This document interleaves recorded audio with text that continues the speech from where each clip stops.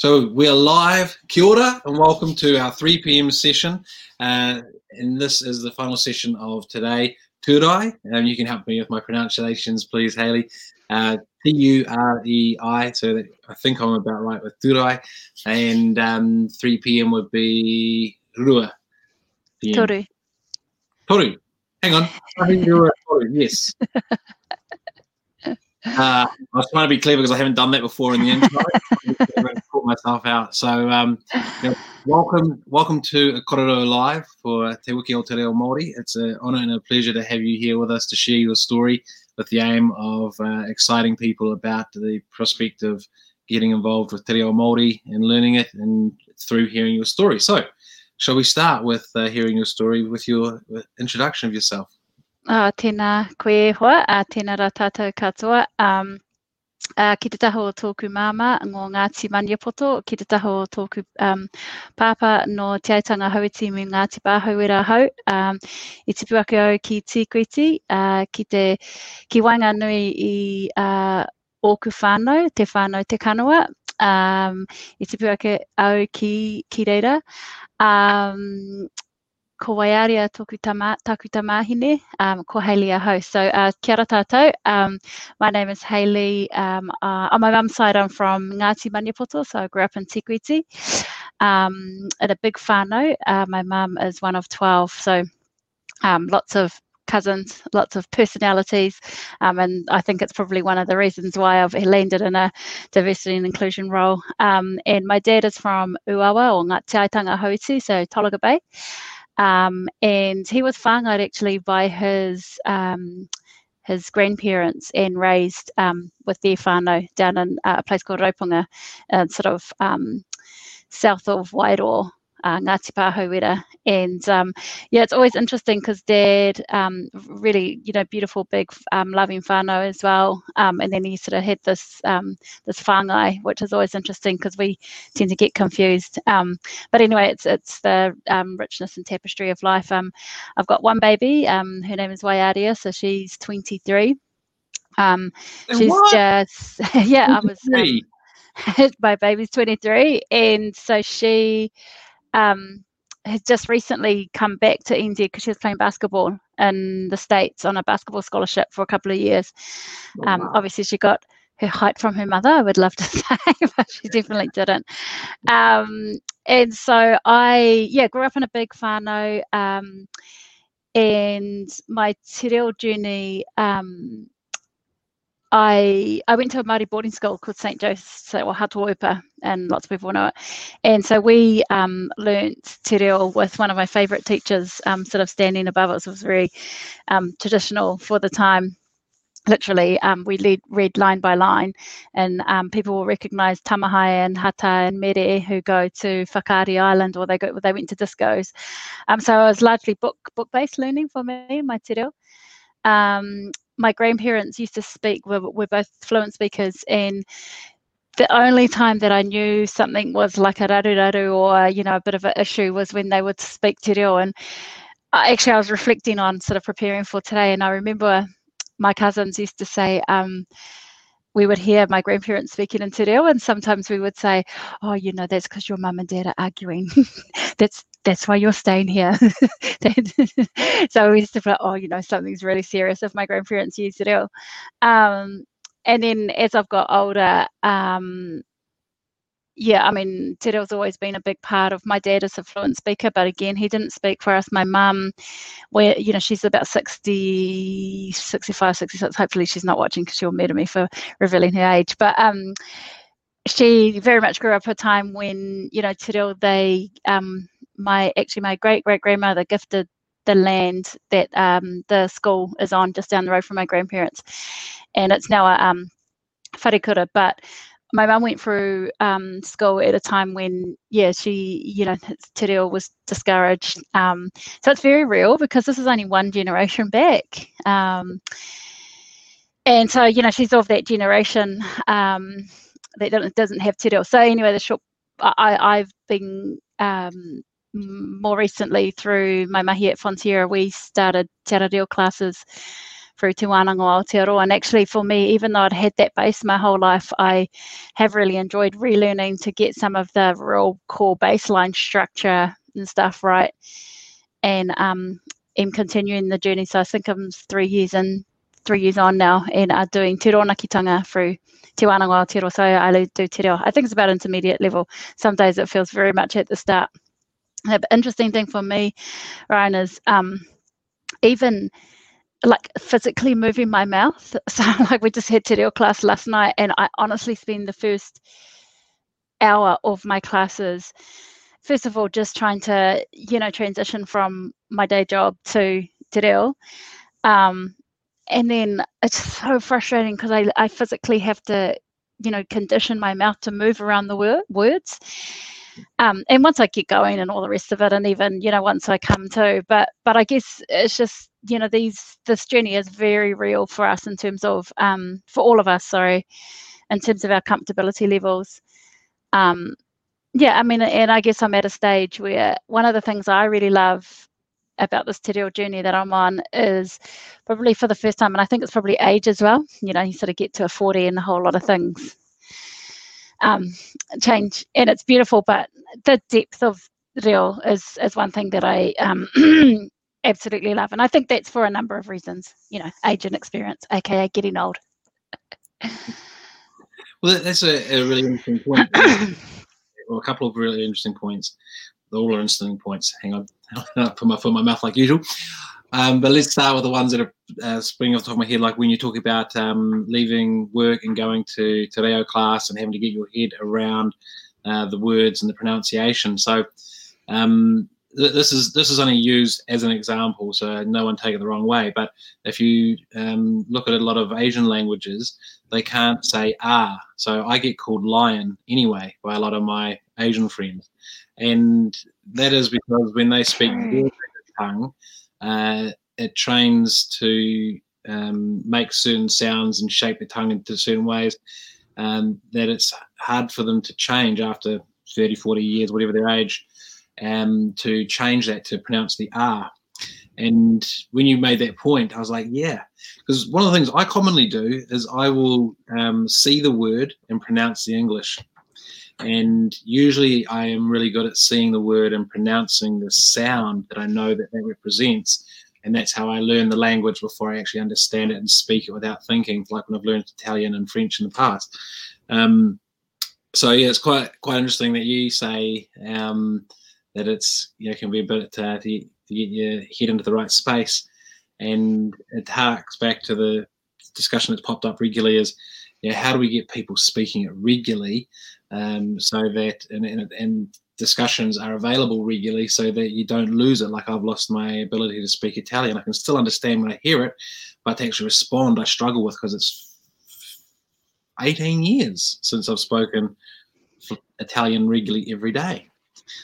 So yeah, it all makes really good sense. And how often are you in te reo class? Is it once a week? Yeah, so twice a week on Monday, so 3 hours. Yeah, twice a week, two nights a week. And again, I used to be a bit cynical, because I used to read those things where people used to say, unless you can speak te reo, then you're not really Māori. And I used to struggle with it. I used to feel pretty triggered by that. I think I've progressed on that from that, in the sense of I don't think I have a actual position on it. I don't, whether it's right or wrong. I guess I've just found other things to worry about. But the point is, I think everyone can. It's like anything. If you want to, I don't know, I'd imagine, I'm going to use a half marathon as an example. Not that I've run a half marathon, but if I wanted to, I'd imagine that I would train for it and I would commit time for it. And I think that's the point with te reo. Often still I have actually more friends and whānau that say, oh, I love that you're doing te reo, I need to do more as well. And I'm like, yeah, but and it's never, for me, I don't feel compelled to say, well, you can if you wanted to.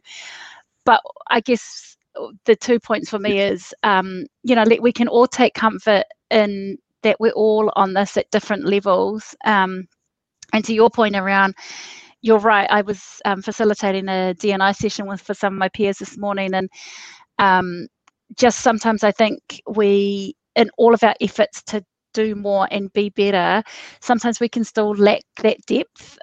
So one of the words actually that this particular team used is hikoi. But I've noticed because I've been using it for a couple of years now and got quite used to it.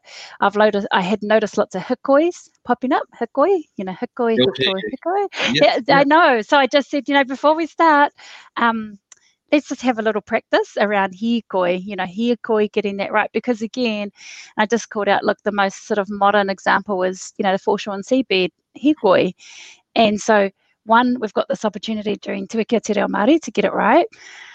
Excuse me, but also just, I think again, it just manifests itself. And so if you're new to the organisation and everyone else is saying hikoi, then you're just going to start saying hikoi, and then it goes without anyone going. So, everyone was like, oh, okay, cool. So, but I think you've got to do it I'm very much a fan of you to take people on the journey with you. Because we're humans at the end of the day, and even in the D&I space, often we're having uncomfortable conversations, overdue conversations, right conversations, but very uncomfortable for lots of reasons. And so I tend to be a fan of, you got to take people with you. And I think Te Reo is one of those ones as well, around, as New Zealand evolves and we get better and we get more comfortable, do we all wish we might be more progressed? Absolutely.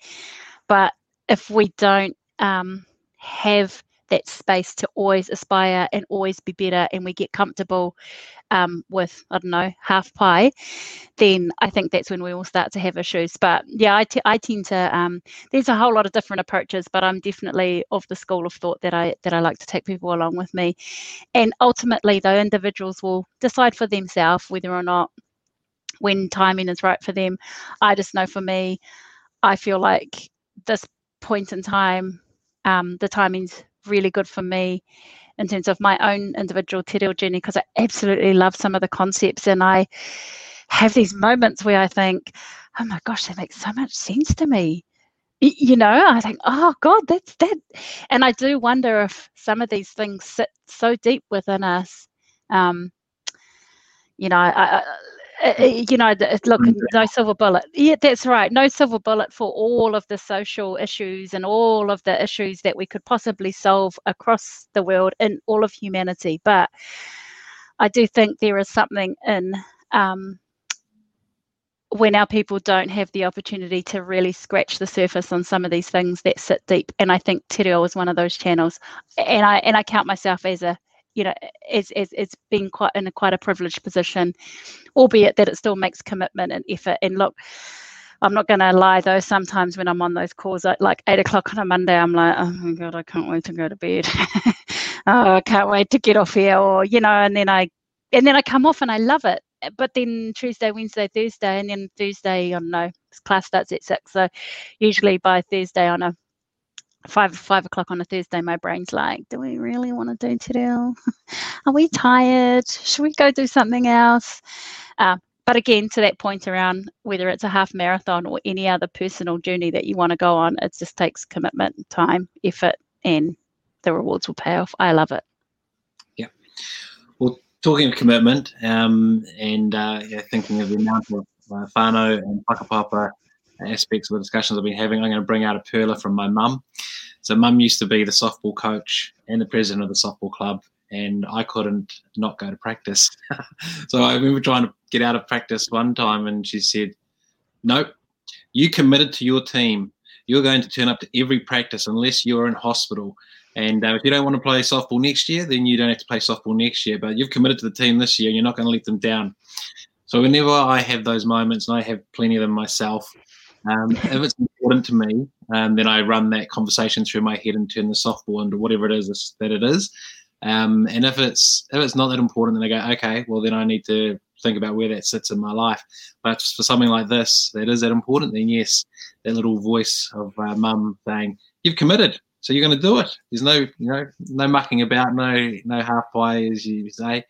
So it's it's quite a. I mean, it's a cool time to be on this too, though, right? You know, I put up a post yesterday that we had like over 200 people jump on a call for across Vodafone, Fonterra, and Air New Zealand. And my metes Henare Johnson and Kirsten Te Wao, and we literally we've got a cool group, a tapiri group, and it's sort of you know, Dan's in there, and it's some amazing people at these corporates doing cool things. And I think it's very much based on whanaungatanga. You know, it can be you know, I think there's probably a lot of people think these are big flash jobs and big flash organizations, but actually it can be quite lonely sometimes. And that's not a, you know, that's not really a pity plea, but it's just the reality. So we reached out and got each other.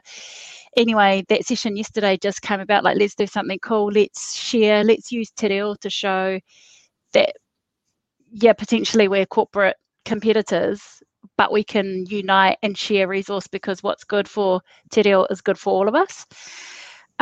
So we had like 200 plus people, and it was a bit of a shame actually, because we cut it short, because we kind of didn't really know that it was going to be successful, or that there was going to be such a desire to jump on. But again, I think that's really cool, you know, to come away from that. I was like, oh, that's so cool, you know, to have such a good turnout. And some of our, I noticed anyway, some kind of exec leaders from Fonterra on there, which is really cool to see them having not only, I don't think it's courage these days, I actually just think it's a cool thing.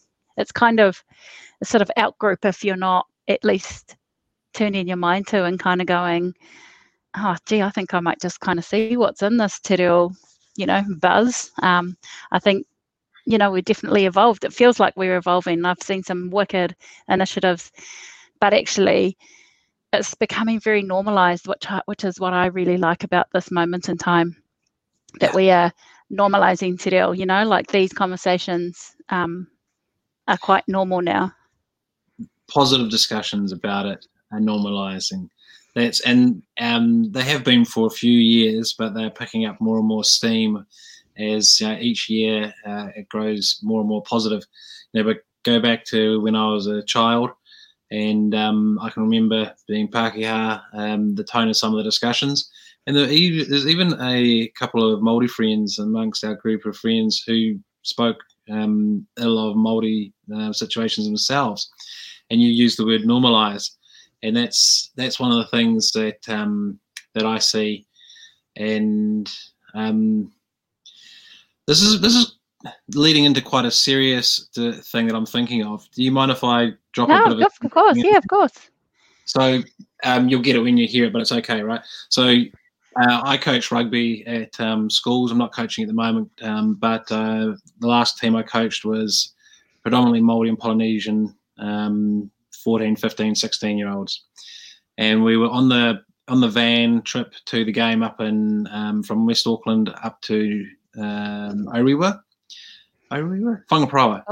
and 20-minute trip, and they're listening to their music and everything's in this, in that, and I turned around and said, because like I do things like I sing my old school song and do my old school haka while I'm driving the van, and they take the piss out of me. They recorded it and put it on YouTube, especially singing the school song. But I turned around and said to them, hey, so guys, you don't mind if you don't have an issue if I call you the N word either, eh? And they're like, you can't do that, that's racist. And I said, okay, so that means that it's a bad word, right? And they're like, yep. And I said, so then why do you call each other that? See, because all you're doing is reliving what that bad word means when I use it, but you say it. Like, you know, what if you were to change that up and use a word like chiefs?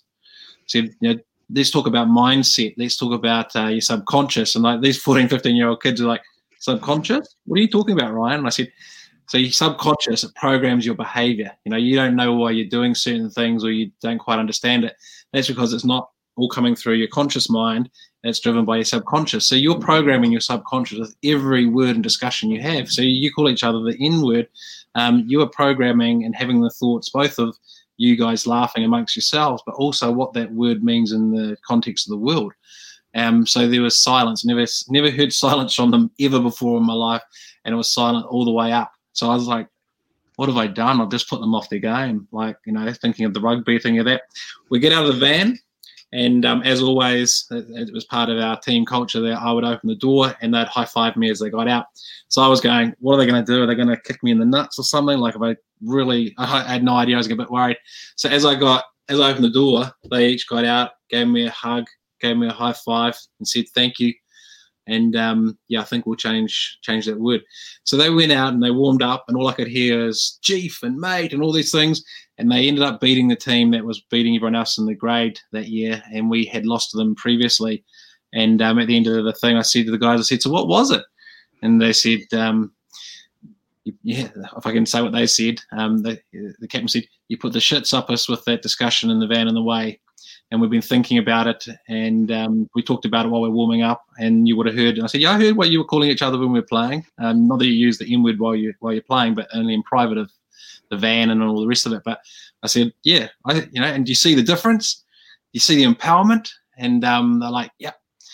But then about 3 weeks later, it crept back in, and because they were amongst their peers at school and outside of the little rugby bubble. But that subject of normalising and what's normalised, like I think growing up, I would have heard the reference "bloody Maori" every day. If a reference to something on the TV about Treaty of Waitangi or something else. And here's a positive end, right? So my auntie's husband is Māori, and we went. And this is flipping it back the other way. We went to Christmas at his parents' place, and there's something about in the news, and we all kind of went, what do we do or say? Because we were watching the news together, and it was his father who said, "We bloody told them not to do that this would happen. If they did that, then they're going to end up on the news, and we're going to look terrible." And us, the Pākehā side of the family, sort of went, "What are you talking about?" And they then started telling us, being elders of Ngāi Tahu, this is in Christchurch, and told us what was going on, what the backstory was, what the context was, and the fact that a group of the younger people, the rangatahi, wanted to act out against it, and they've been advised not to. So, of course, what happened when they did, the news picked it up and only run with that one little small part of the bad news, and that normalised. That the point I'm getting to is that through the likes of the media, only the negative has been normalised about parts of Māori society, Māori culture, etc. So I think I have rambled or waffled far too long, but you being a D&I expert, and you'll be able to pick up and run with what I'm trying to achieve here, I think, hopefully. Yeah, gosh, I don't know about expert. We're definitely all learning, and I think that's Aotearoa is pretty new to this. Perhaps maybe it's actually more correctly, it's a corporate space is new to this D&I conversation. But across everywhere else across the world, particularly in the States and America, in England. These D&I conversations have been going on for 30 years, and it's interesting because with all of the research and all of the conversations, there are still some massive inequities in corporate organisations. There's examples, anecdotal examples out of the States. You got more chance of being the CEO over there if your name's John or Greg or Mark.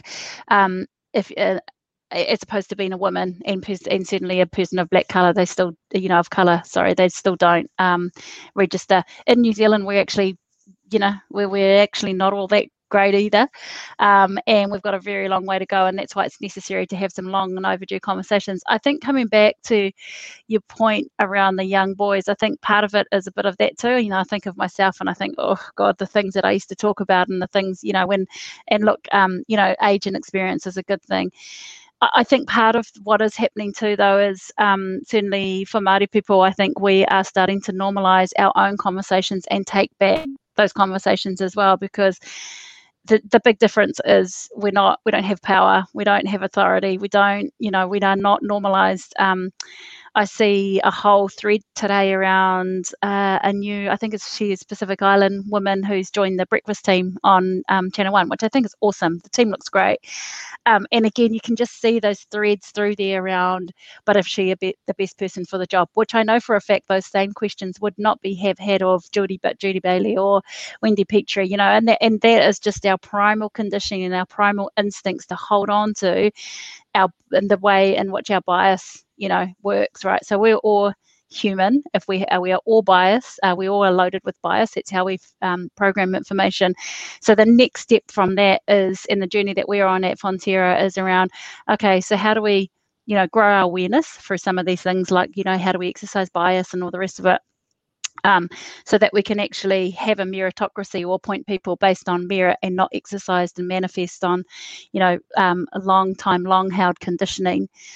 But also then, when's the maturity part around holding a mirror up to ourselves? And I think part of that is the real journey that we're on at the moment. It's around that, let's do it authentically. And there's a whole, one of the things that makes me really excited is, look, the part of the, I guess, warning shot, but a part of the narrative for me is the changing face of New Zealand. And, it's not too far in the future that we're going to have a minority majority made up of Māori, Pacific Island, Indian. It's going to be, the cultural tapestry is going to be so deep. But this also represents our consumers, our workforce, all of the people who are going to influence. So, we kind of get comfortable with it now, albeit really uncomfortable. And we get better, and we have conversations whereby we can all make this work for all of the voices in the room and all of the spaces up high as well. I'm constantly saying, having chats to young women of colour, so Māori, Pacific women in New Zealand context, the spaces at the top are intended for us as well. They absolutely are. They're intended for everybody, but don't forget they're intended for us. So don't lose sight. But we need to, my challenges to corporate organisations is that you can only believe what you see, right? So at the moment, it's all still looking the same. To me, it represents a missed opportunity. So look, in terms of normalising the conversations, it's just sometimes, people say, well, what do I do though, Haylee? I'm a good person. And look, I'm an optimist by nature. I'd like to believe we're all good people. Sometimes it's actually just giving up your airspace and giving that time to somebody else, simply by saying, look, I think I know what a lived experience is, but I'm going to invite someone else not only to the table, but I'm going to invite that person to speak as well. I'm going to invite them to share, and we're all going to listen with our ears. So look, there's lots of parts, but coming back to Te Reo, I absolutely love, it feels good this year, and I think we can always do better. But I guess the lesson is, don't go on Facebook if you don't want to go down a rabbit hole like me, because I find myself, I'm like two comments deep. I'm like, Haylee, get out of here. But my point is, we've got the greatest, I think the greatest tool, I guess, is to hold on to hope that we all want a better country, a better Aotearoa for all of us, for all of ourselves as individuals, and for our kids. And I think that tool of hope and optimism, fundamentally based on love for humanity, is one of the most powerful things that we've got to continue to believe in. Starts with us individually, but as we get better in our own communities, in our own houses, in our own whānau, and then hopefully our organisations, I truly believe that that we can do it. But again, it takes some transformation, it takes some uncomfortableness, but it's absolutely all worth it for a better Aotearoa for us all. That is one of the most beautiful messages I've heard amongst all the discussions of that hold on to hope and that connection to humanity, right? Because that is it. I'm just sort of searching my thoughts while I'm speaking, I guess, in the sense that it made me think again about, why am I doing this? What stake in this do I have? And I was really conscious of that, doing this, waiting for someone to, as it happened with other things I've done, to call me some label, which interestingly is white knight, I believe. If you're white knight, you're coming in to save the day. I don't know if there's anything related to race in that. But when I did a program for my event called No Woman, No Man, for technology, which is 80% male, men couldn't come without a woman enabling them to attend, whereas women could attend by themselves. And I got taken to task and called a white knight, among other things. But you're talking about Facebook. This is on LinkedIn, right? And it started with a guy saying, My wife doesn't need you to come in on as a white knight to try and save her from a problem that doesn't exist because she's strong enough to da da da da da da da da. So I responded with simply, and why is your wife not saying this? I know. Yeah, it's something extra. I know. Yeah. But, you know, again, like here you are though, right? So you had a choice at that point, I'd imagine, and you went down and you probably had moments of reflection. But again, for all of those, and, you know, we don't do this stuff to be popular. You know, and again, maybe this is an age thing, but I've had the same. You know, you get when I went through a iwi settlement stage with my own tribe. You know, I grew up. These are people I grew up with, sitting across the road. Sitting across the room, and we're having some really tough conversations.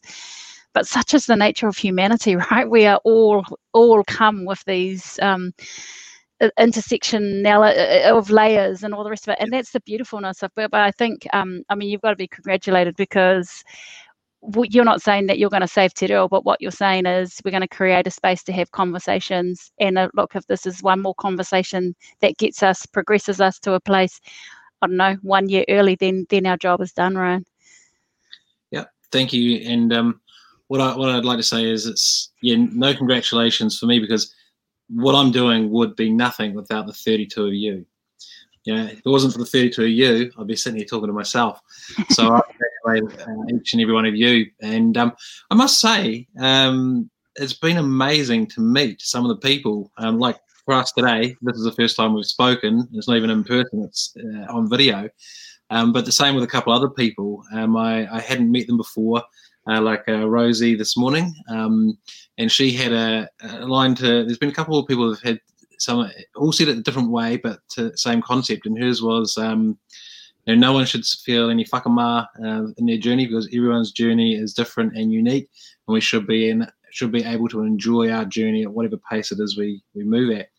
In regards to learning Te Reo, and then Ashley Nathan, who spoke just before us, was talking about, uses the reference of you're not Māori enough, and what is not Māori enough, and where do we fit in the as a young Māori man? What's our place? So just to sort of bring all those points together, it's it's beautiful that positive things are changing, or things are changing for the positive, and everybody getting involved attracts more people getting involved. So I think ultimately, I think next year will be even bigger and better, and the year after that will be bigger and better. And is it 2030 or 2040 that the aim is to hit 1 million Te Reo speakers? I think it's 2040. 2040. I reckon it can be done a lot sooner. Yeah, you'd hope so, eh? You'd hope so. Although, you'd hope so. And again, I was surprised after that session we had yesterday, in a good way. I was like, oh, that was good. But I was like, man, people are so keen, And maybe it's just that safety of like little steps at a time. But yeah. So coming back to your session yesterday, and you said that you were pleased to see some of the senior people from Fonterra, or at least senior people, might have been from Vodafone and New Zealand as well, that you recognise popping their head in and being part of it. So you being Director of Diversity, you're one of those senior people. I guess there's some level of confidentiality and discretion, but are you able to give some sort of idea of the positive stuff that's happening at that level, and the positive things that people are sharing, maybe even one-on-one with you, or at the senior management table? What's the discussions like around what we should be doing as an organisation? Is that Oh yeah, no, happy to share. So we've got, it all starts at the top. So our CEO Miles has been on a journey with his leadership team, and full support, full endorsement of Rautaki Māori, of our Māori strategy, led by Tiaki Hunia and his team. So massive, again, it starts at the top. You can't do a lot without that senior exec sponsorship. And then in the D&I space, we've had a real uptake this year. And again, part of it for me, I think, is society is going to dictate and demand change. So you don't get many organisations these days who have not turned their minds to, well, New Zealand ones, New Zealand organisations who haven't embraced the Māori opportunity, but also D&I. We have, for example, some of our biggest customers out of the States are now demanding representation data on how many Marines we have, for example. That's obviously an American context, but this is, what is the numbers of our female staff, our black staff. Again, your American context, but you can feel that it's going to come on pretty quickly. So we need to get our heads around it, because these are our biggest customers. There's some examples during Black Lives Matter. So Ben & Jerry's, for example, the ice cream label, who they paid their workers more and were very vocal in terms of their support for the movement. Other organisations and brands weren't, and so they were called out for being complicit by their silence. I think some of it is we're protected because we're so far away down the bottom of the world, but that will only last so long, I think. So whereas in the past, I think we used to do D&I as a bit of a nice to have, nice to do, that is not good enough anymore, and I don't think it'll stick. Look, technology, social media, the power of that, we will get caught out pretty quickly. But that shouldn't be the compelling reason for us to do it. It should be because it's the right thing to do. And sometimes I think even people make sweeping statements around our farmers, and our farmers are absolutely, they are the centre of what we do. It starts on their land, on their whenua. And sometimes I think, yeah, sure, not perfect with any collective group, but if anything, in my experience, they're probably as a group more really connected to the land. And so again, I think it would be easy, there's still some stigma around, majority of our farmers are males, and we continue to have really high rates of suicide. And I think, again, we would need to be an organisation that role models the very behaviours that we're talking about around, are we creating safe spaces for women and men to have conversations around their mental health? I still don't think that we're there yet. And so D&I is a massive part of that. It's around updating our workplaces for both men and women. So whereas, that lockdown has kind of forced us to change how we think about workplaces now, but I guess my broad point is I think society is changing at a pace that any organisations that think they can sit in silence and will get caught out pretty quickly. And so are people expecting organisations to change overnight? No, because you need to do it in a authentic manner and make sure you're doing it for the right reasons. But this stuff is pretty compelling, and I think the organisations that don't make this a priority, I think society is changing at a pace that society will demand, will call out and demand that we do. And that's a good thing. If, again, back to that point, if we all want a better world for ourselves and our whānau and our children and our children's children, then, we can only get better, and you've got to hold on to hope for a better place, right across the world, whether it's te reo, whether it's culture, whether it's how we evolve in Aotearoa, and right across the world, you've got to hope in the power of humanity to do the right thing, and optimism. I love it. Hold on, believe in the power of hope. How do you say it for humanity?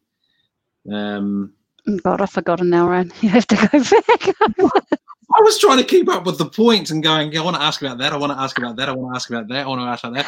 But the one thing that has stuck is the point that you're talking about society is driving the change, and companies don't have the choice if they don't keep up, but that shouldn't be the compelling reason. They should do it because they want to, because it's right, not because they have to.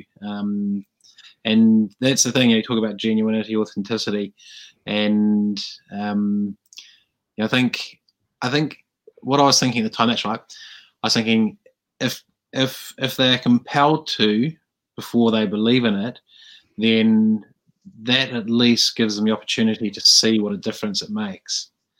And that's the silver lining in it. It would be nice in a perfect world if people just did it because, well, if we've been doing it all our life, actually, it would be a perfect world. But reason for change, and I find when I have a discussion with a bunch of mates, like I always refer to this discussion. And I should actually ask him if I can tell the story because he probably wouldn't know. But it relates back to gender equality, and we're standing in a circle at the CIO summit, and there was 5 other guys, my mate, the other guy who's a buffy rugby bloke, and I say that in a loving way, not in a detrimental way. And we were talking about no woman, no man, and he said, "Oh, what do you need? What do you need that rubbish? Women can go. There's nothing stopping them. If they want to buy a ticket, they can buy a ticket and go." And I turned around and told him a story about my mum, who's a CIO. And when I was a little kid, she came home and told the story about her male boss. And this is back in the early days of IT when it was real, nothing like it is today, right? So it was sort of like explore and work things out as you go. They didn't even have a Microsoft Word. This is actually pre Microsoft Office suite and all that type of software, right? And anyway, she came home and told the story about her boss sitting there with his fly open and his package poking out, and underwear, but still poking out, and sitting there with his hands back going, "You're just a fucking woman, Janelle. What would you fucking know?" And I said to him, so imagine if your wife, who I also know and happens to work in technology as well, came home and told you a story about her boss saying that to her.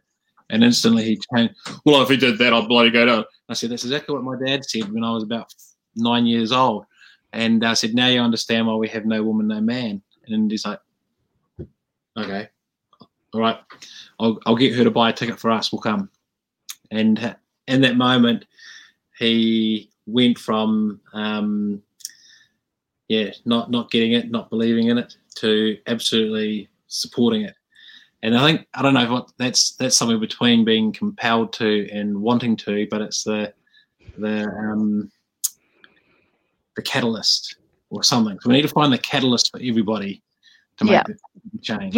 Yeah, and that's part of it too. And I think I described before, I can see sort of different moments when people have that light bulb moment, but people will get there, and then someone else, time will evolve, someone else will come in, take over my role, do a better job, talk in a different way, and that's absolutely okay as well. But I mean, in an ideal world, we wouldn't need roles like mine, or we wouldn't need even our Māori strategy where we specifically focus on that, because it would be so part of our DNA. But I don't think we're there yet, but hopefully one day, and hopefully one day soon, so that we can all move on and do other stuff. Yeah. So, and another interesting concept. So when International Women's Day first came about, I kind of was like, what? Because my mum, pretty strong woman, she went and she was converting a paper system to an IT system back in those days. And now the government has shared it with the rest of the world, and they all use it for health data reporting into the WHO. So world-class system by mum, who got told by a man she didn't know what she's fucking doing.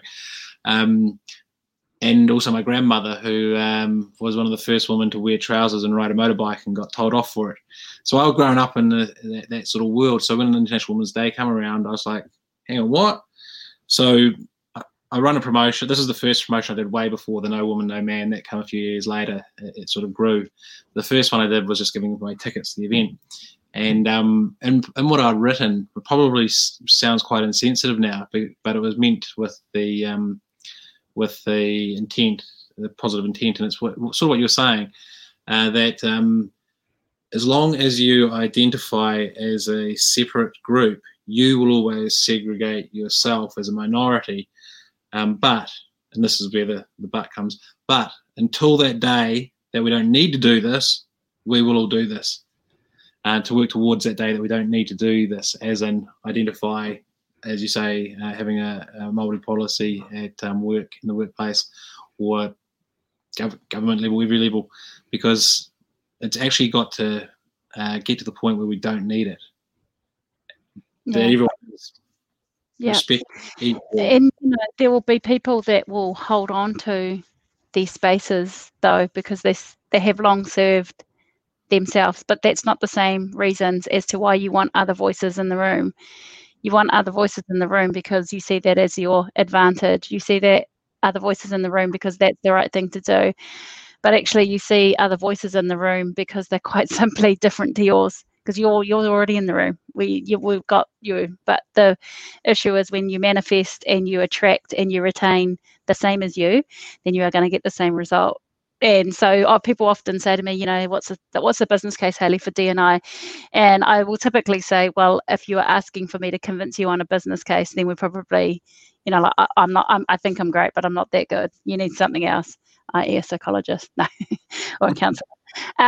But my point is that if it's 2020 and if you still need to be convinced on the business case of why you need to be turning your mind to D&I or I&D or inclusion, or actually just people with different voices in the room, then it's probably a little bit, actually the question that you need your answer to, it's probably not a question, it's probably a little bit deeper than that, and I think probably a lot more dangerous than the things that you are you're probably disguising some quite deep-rooted things that will ultimately be a barrier to progress of humanity, barrier to progress of yourself as an individual, because you're never going to get the depth and the tapestry that comes from difference in the room. So, some things I just can't, but you would hope that as an organisation like ours grows and starts to get better at these conversations and the reasons why, we are prioritising inclusion and diversity, then the better for all. Yeah. Oh, there's a good one. You're talking about so it springed off the diversity does not mean inclusion. So I was taught this by a person who is outwardly, publicly transgender, and in my industry, and I've only ever known her as a woman. It wasn't until I read her tweet that I understood that she used to be a man, if that's not an incorrect way of putting it. So I've only even known her as a woman, and talked about the fact that was it diversity does not mean inclusion. So I called her and said, "Oh, what does that mean exactly?" And she said, "Well, we've always had diversity, but let me put it to you this way. You go into the lunchroom and all the Asian people sit together and eat their lunch, all the Polynesian people sit together and eat their lunch, all the Pākehā will sit together and eat their lunch. That's diversity because you've got a bunch of different people, but you haven't got inclusion." Now, I won't touch on the fact that diversity is not just about different ethnicities, because it's actually about neurodiversity, which it does come from different experiences, which does come from different cultures and ethnicities. But and it was a real eye-opener because, and that's actually part of what No Woman, No Man came from, because it was what I started calling an active inclusion. So you could call Te Wiki o Te Reo Maori an active inclusion. And it's not until people conducting active inclusion and get more people involved that it starts to become normalized, as we don't need to do these specialized things for it. So yes, acts of inclusion. So we're a little bit over time. I hope you didn't have a board or anything to report into. But it does lead to the point where I'll say, so what would you like to conclude our session on today? What would you like the parting thought for people to consider? Just be kind to yourself, and so kind to yourself just generally, because I think there's lots of opportunities for us in the way our lives are at the moment to be unkind. The opportunities to compare ourselves. I'm actually looking at a picture of Beyonce on my screensaver because I want to be like Beyonce every single day.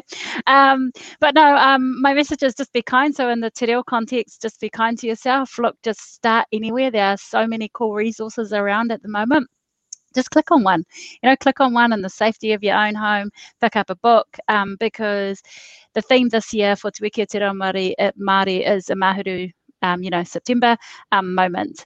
And yesterday at 12 o'clock, the moment was to signify the moment that 30,000 signatures were delivered to Parliament, and that was the moment in time that was significant for yesterday. But the moment in time for every single one of us will be when we just be a little bit kind to yourself, give yourself a kind push, pick up some words, Google some resources. There's some really cool groups on Facebook at the moment. Hemi Kelly's got one, Fraser Day. He's got a book as well. Stacey and Scotty Morrison, really cool resources. Anika Moore. Look, they're everywhere. So just be really kind to yourself and just start somewhere. The D&I space is the same as well. So lots of us will roll our eyes and think that it's just about hugging, strangers and holding hands with strangers. It's a lot more deeper than that, but it's going to take every single one of us to start somewhere and hold that mirror up to ourselves in terms of what are my patterns, in terms of what are my in groups, where do I go to get my sources of information, what does my Facebook feed look like, what does my social circles look like. This is not about holding a stick up to each of us and trying to look for who's to blame on this. I'm more interested in where we're going to next and who's going to co-create the solutions of what we want for a better world with each other, and that has to start with us as individuals. So on Te Reo, it starts there as well, but also in this D&I space, starts with each and every one of us. And I'm always happy to have a chat. I don't profess to have answers because I actually think the answers lie in all of us. But sometimes we just need a bit of a push to kind of go, let's talk about some stuff that for a long time, particularly in the corporate space, we've been so consumed with being the same as each other. But I think that represents a missed opportunity. And now if we can start to have more voices in the room, more voices at the table, more voices on the Zoom call, I think that's absolutely a good thing. And long may it continue. Wow. Thank you very much. So let me say, which is from the Modern Language Dictionary, which I haven't mastered how to pronounce myself. That is, thank you very much in Te Reo Maori. And that is what you've shared is really cool perspective in terms of it's not about the stick, but about how we can co-create and collaborate together for a better tomorrow. And I think your friend Nita Cooper has captured your statement, which was believe in the power of hope and humanity. Oh, I love that. Yeah. So I think that's a great place to give it a wrap. And thank you so much for your time, your effort, and getting to know you on this call, to be honest. It's been a blessing. So, yeah, thank you very much. I look forward You're welcome. Hey, the pleasure's all mine. Kia ora. Ka kite anō, everybody. Bye. Ka kite. Cheers.